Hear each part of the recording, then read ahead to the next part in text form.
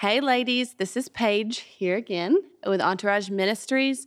Thank you for listening to our podcast. We would love to have you join us in person for worship at one of our monthly worship gatherings. We meet in Durant at the Monterey in the Arts District of Durant at 6:30 on the second Tuesday of every month. You do not have to be from Durant to come.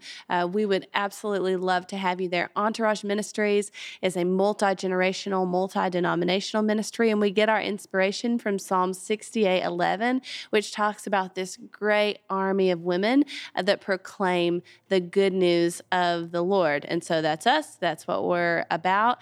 And even in diving into this podcast, we want to inspire any woman in her walk with the Lord who may identify as being someone that is part of that great host of women proclaiming the good news of the Lord.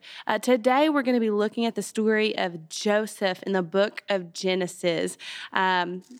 His story is incredible. It is probably one of my favorite stories in the Bible. It covers several chapters in the book of Genesis, and we're going to weave in and out of those. For later, I would encourage you to dive into these passages on your own, verify that what I told you is the truth, and then see if there's additional truth that the Lord wants to unfold to you. So specifically, in Genesis chapter 37, probably into 43, we're going to be coming in and out of passages there. I just want to give you an overview of who Joseph is and where we're landing in the Bible so that you have some context. If you're ever reading your Bible and you want context, there's a great resource. I believe it's called thebibleproject.com, and they have a podcast as well, but you can just search by book or character in the Bible, and they'll give you some backstory. And for me, backstory is always good so that I have an idea of what I'm looking at for moving forward. So that's just a side note.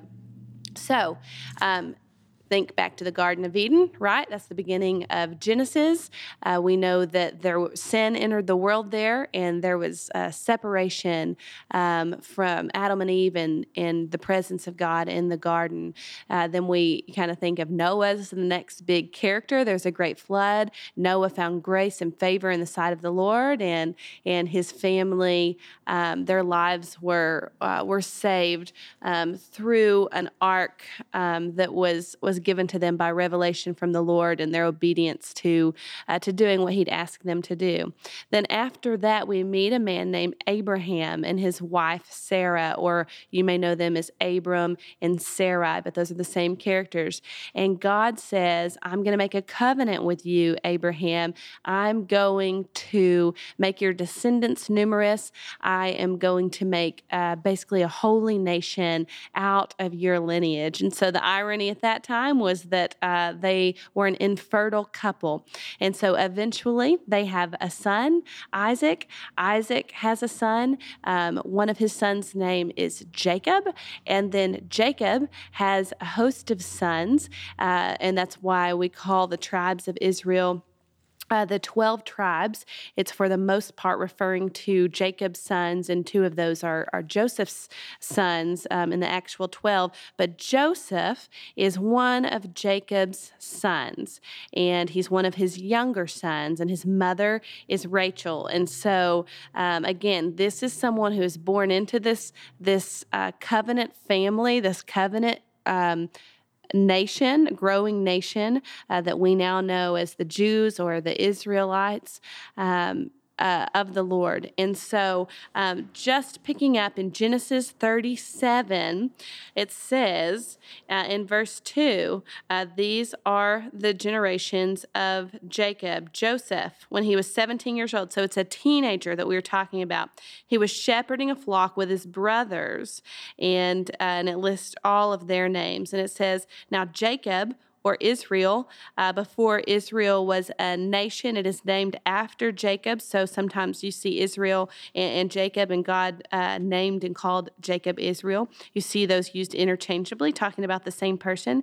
Now Israel, or Jacob, loved Joseph more than all his children because he was the son of his old age, and he had made him a multicolored tunic. So if you grew up in church and then took a break from church, you probably remember the coat of many colors colors, like not the Dolly Parton version, but the Joseph version.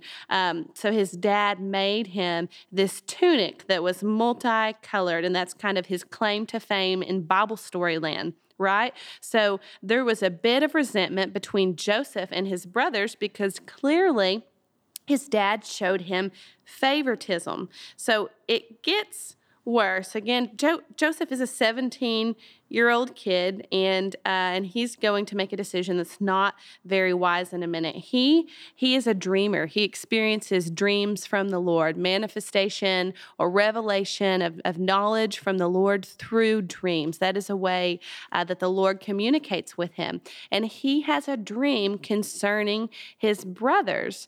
And in this dream, his brothers bow down to serve him, and he decides to go and share that information with his brothers. So that does not set well. I am the oldest of 3 siblings, and if my parents had shown favoritism to one, that would have been horrible. But then if that one had also suggested that I might worship and bow down to him, that would not have set well. I can tell you that right now.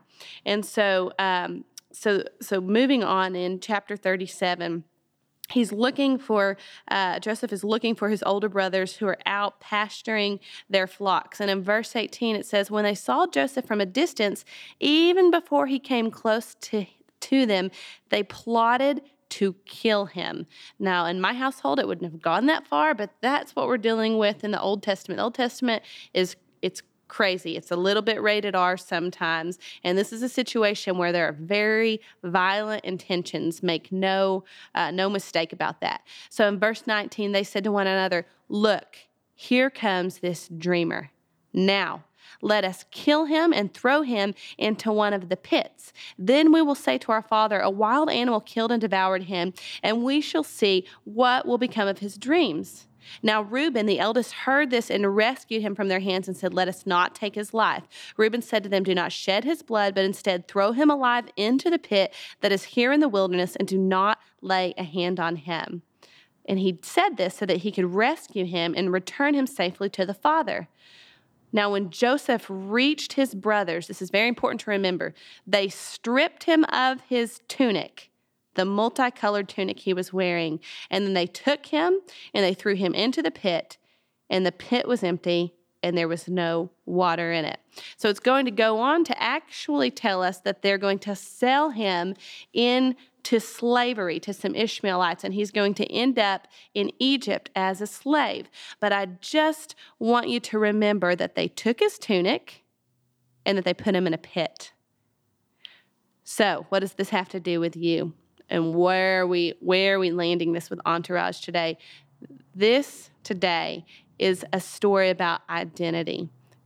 Where was Joseph's identity? And was it in his circumstances, or was it in the Lord? Because in the story right now where we've paused, Joseph is in a pit. In a minute, we're going to see him in a prison, and then we're going to see him in a palace. And Joseph's circumstances were ever changing. There were always some who had incredible favor toward Joseph, like his dad. We know at the onset of this story, it said basically that his dad favored him above everyone else, and that he clothed him differently because of it. And then there was great opposition from others, his brothers, because of that. And so in life, in our circumstances, I think so often we tend to find our identity with what our surroundings are. And I don't think that's how God has called us to live. And I want to look at the constant nature of God's hand in Joseph's life, despite the circumstances that he was in. And I am inspired that Joseph, to an extent, maintained his identity, to an extent greater than I would have been able to, maintained his identity in with the hand of the Lord on his life, rather than succumbing to the discouragement of his circumstances around him. So I told you, his brothers threw him in a pit. They took his robe off of him, his multicolored robe. They take it back to the dad. Dad thinks he's dead. And now we pick up in chapter 39 in the book of Genesis, reading about Joseph in Egypt. It says, now Joseph was taken down to Egypt, and Potiphar, an Egyptian officer of Pharaoh, the captain of the royal guard, bought him from the Ishmaelites who had taken him down there. The Lord was with Joseph, and even though he was a slave, he became a successful and prosperous man, and he was in the house of his master, the Egyptian. Remember that. In this particular instance, in the first instance, God had given Joseph favor with his earthly father, Jacob or Israel. In chapter 39, we're seeing that God is giving favor to Joseph with his overseer, who is a man named Potiphar, who is over the royal guard in the nation of Israel. It says, now his master, Potiphar, saw that the Lord was with him and that the Lord caused all that he did to prosper and succeed in his hand. I love this. This guy, Joseph, is someone who is a slave, and he is a slave and experiencing a level of prosperity because of the favor of the Lord in his life. It says, so Joseph pleased Potiphar and found favor in his sight. Again, I've already stated that. God gave him supernatural favor with this guy, and he served him as his personal servant. He made Joseph overseer over his house, and he put all that he owned in Joseph's charge. You're going to see also in these different circumstances of being in the pit, in the prison, and in the palace, that not only does God increase favor in Joseph's life, he increases what is within his care, what he is stewarding, and what resources he is managing. And this is all for a purpose, I might add. If you don't understand the significance of this, just kind of as a rainbow over the top of this picture of Joseph that we're talking about. God is prospering Joseph because he is protecting the nation of Israel, and Jesus Christ, our Savior, is going to be born out of that. So this man is a piece of a puzzle that we are part of. And so when God is doing something and showing people favor, it is for a reason. It is never just something to set on, to dwell on. It is because he is accomplishing, bringing Jesus into a situation. And in this case, it's bringing Jesus into the world through a nation that was going to be blessed out of this lineage. So moving on, back to Genesis chapter 39, verse 5. It says, it happened from that time that he made Joseph overseer in his house, and that the Lord actually blessed the Egyptian's house also because of Joseph. So the Lord's blessing was on everything that Potiphar owned in the house and in the field. So Potiphar left all that he owned in Joseph's charge, and with Joseph there, he did not need to pay attention to anything except the food that he ate. So I want to pause right here before we go into the next part.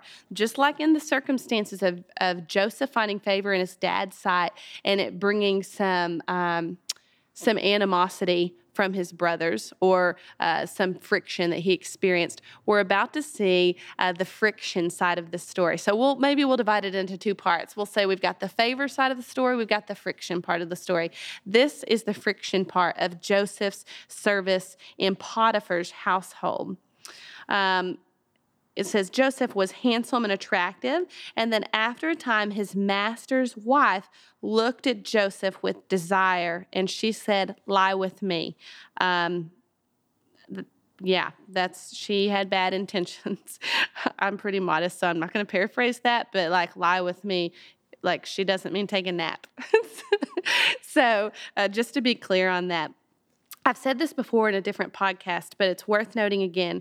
When you see an enemy or an adversary at work in the scripture, it's worth noting that the prince of the air, the enemy, the serpent from the garden, Satan, it's painting a picture of how he works in our lives. And so I think there's great principle looking at this. In verse 7, she's saying, lie with me. The enemy often seduces us first, right? We definitely see that with Eve in the garden. If you're not familiar with that story, go ahead and go back and read Genesis 3, and you'll see a level of seduction, of invitation into something that we are not called to be part of.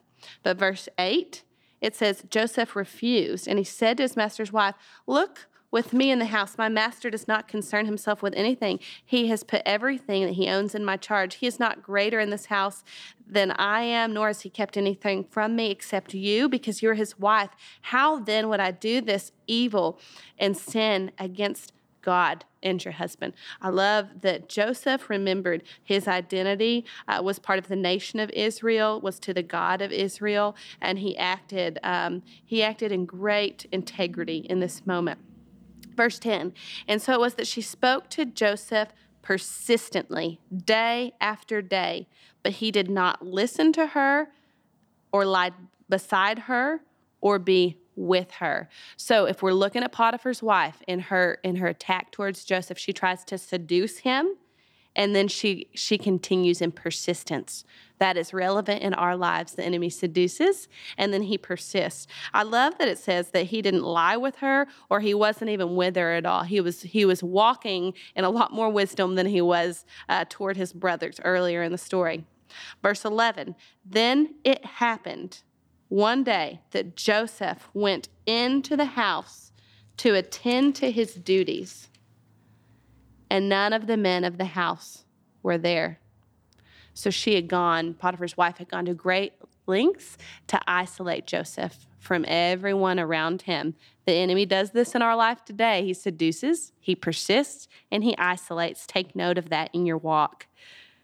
She caught Joseph by his outer robe, saying, lie with me.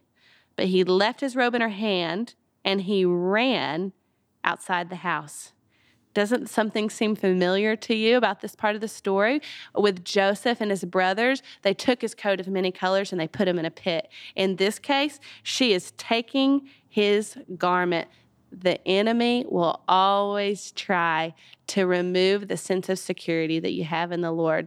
And every single time, we're going to see that he's going to get an upgrade in the end of this story. God's going to clothe him in royal clothing by the end of this story. But this is so the will of the enemy, to get you in circumstances, to make you think that you've not been clothed by God on high, to make you forget about your favor. And if he can get you in that place, that's right where he wants you. So Joseph leaves the situation. When she saw that he had left his robe in her hand and run outside, she called to the men of her household and said, look at this. Your master has brought a Hebrew to mock and insult me, and he came to me to lie with me, and I screamed. When he heard me screaming, he left his robe with me and ran outside. So she left Joseph's outer robe beside her until his master came home. So in both, with his brothers and in this case, they're taking that outer piece of garment and they're trying to articulate and bring accusation about what had gone on in Joseph's life. And neither one lined up with the truth, because we know the full side of the stories, both with his brother and with Potiphar's wife. And so, as you can imagine, this did not go well. So she continues her accusation and shares with her husband, this man has tried to do this. And so last but not least, this podcast is not about the enemy. It's about identity. But while we're looking at Potiphar's wife, what did she do? She seduced. She isolated, she persisted, she tried to remove the clothing of Joseph, and then she resorts to accusation. If you are in a place that you are feeling accused and condemned, that is probably the most popular straw that the enemy has to play. And I just want to share with you a seed that you need to sow in your heart. That is the scripture, Isaiah 54:17. It says that no weapon formed against me will prosper, and every word spoken against me will be refuted, and that this is basically a heritage of the servants of the Lord, or of the Lord's righteous folks. And so you can find different variations to that translation, but so often accusation is what goes on. So we're seeing this accusation occur over something that didn't happen. So now Joseph ends up in prison. Verse 19, when Joseph's master heard the words of his wife saying, this is the way your servant treated me, accusation, accusation, accusation, his anger burned. So Joseph's master took him and put him in the prison, a place where the king's prisoners were confined, and he was there in the prison. But guess what, ladies?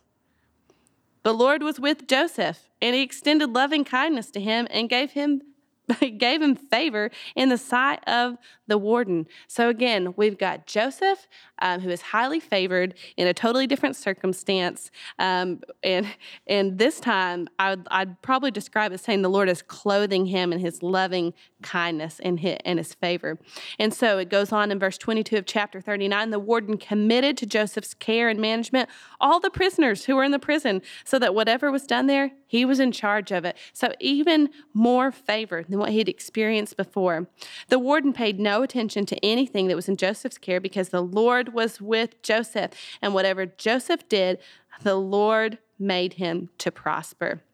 I love that. What is Joseph's identity? Someone favored by the Lord, someone clothed by the Lord, someone with authority from the Lord, and someone with a giftedness from the Lord, that regardless of being in pit, prison, or palace, those circumstances did not affect those areas of his life that we just spoke about. So speaking of giftedness and moving directly into Genesis chapter 40, verse 1, it says, now sometime later, the cupbearer and the baker of the king of Egypt offended their lord, Egypt's king. So Pharaoh was extremely angry with these officials, and he put them in confinement in the house of the captain of the guard in the same prison where Joseph was confined. Ladies, if you are in less than ideal circumstances, God can still work in those circumstances. So the Lord is just lining everything up exactly the way that He wants to line it up for what's going to be a beautiful conclusion to this passage of Scripture. And so, I'm not going to read the rest of this chapter to you, but what happens is that this baker and this cupbearer have these significant dreams, and Joseph not only was a dreamer, but he had an ability to interpret dreams. And so he interprets their dreams for them, and one of those interpretations is that one of these servants of the Pharaoh are going to be released from prison, and they're going to go back into the service of Pharaoh, and that comes to be. And so as this servant departs, Joseph reminds him, whenever you're back in Pharaoh's service, please do not forget me. And so it says in chapter 41, now it happened at the end of 2 full years that Pharaoh had a dream. He was standing by the Nile. And it goes on to talk about this dream that Pharaoh has that is disturbing to him. And the cupbearer remembers 2 years after the fact that Joseph is gifted as an interpreter of dreams. And he says in chapter 41, verse 12, now there was with us in the prison a young man, a Hebrew servant to the captain of the guard. And we told him, and he interpreted our dreams for us, to each man according to the significance of his own dream. And just as he interpreted for us, so it happened. I was restored to my office, and the baker was hanged. And so Pharaoh calls on Joseph, and Joseph interprets his dream. And as he interprets the dream for Pharaoh, again, the Lord grants him favor in Pharaoh's sight. And so the message of the dreams was that Egypt was going to experience a season of famine and hunger, and so they needed to prepare for those years in advance. So in Genesis 41, verse 38, it says, so Pharaoh said to his servants, can we find a man like this, equal to Joseph, in whom is the divine spirit of God? Guys, that's Joseph's identity, and that's our identity. We are women who have the Spirit of God inside of us, inside of our hearts and lives. Verse 39, then Pharaoh said to Joseph, since God has shown you all of this, there is no one as discerning and clear-headed and wise as you are. May that be said about each of you that are listening.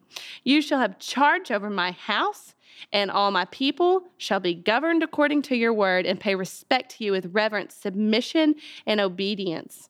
Only in matters of the throne will I be greater than you in Egypt. So just thinking back to when Joseph was in his household, he really oversaw very, very little in his father's house. He may have participated in some oversight of the flocks, but then as he went to Potiphar's house, he had charge over a household. Then as he went to prison, he had charge over a prison. And now as he is in the presence of Pharaoh, divinely orchestrated by the Lord, he is being put in charge of the land of Egypt. And it's because his identity is in the Lord. Verse 42, then Pharaoh took off his own signet ring from his hand, and he put it on Joseph's hand, and he dressed him in vestments of fine linen, and he put a gold chain around his neck. Remember when there was the friction in the early part of his story, and his brothers took his multicolored tunic? Then remember when Potiphar's wife tried to strip him of his garments, and everyone's coming at him from these different angles? He trusted in the Lord. He remembered his identity was in the Lord. And God turns this outcome so that he's clothed in fine linen, that'd be very sour and uncomfortable, fine linen, and he put a gold chain around his neck. Verse 43, and he made him ride in his second chariot, and runners proclaimed before him, bow the knee. And he set him over all the land of Egypt. Moreover, Pharaoh said to Joseph, though I am Pharaoh, yet without your permission shall no man raise his hand to do anything or set his foot in all the land of Egypt. All classes of people shall submit to your authority.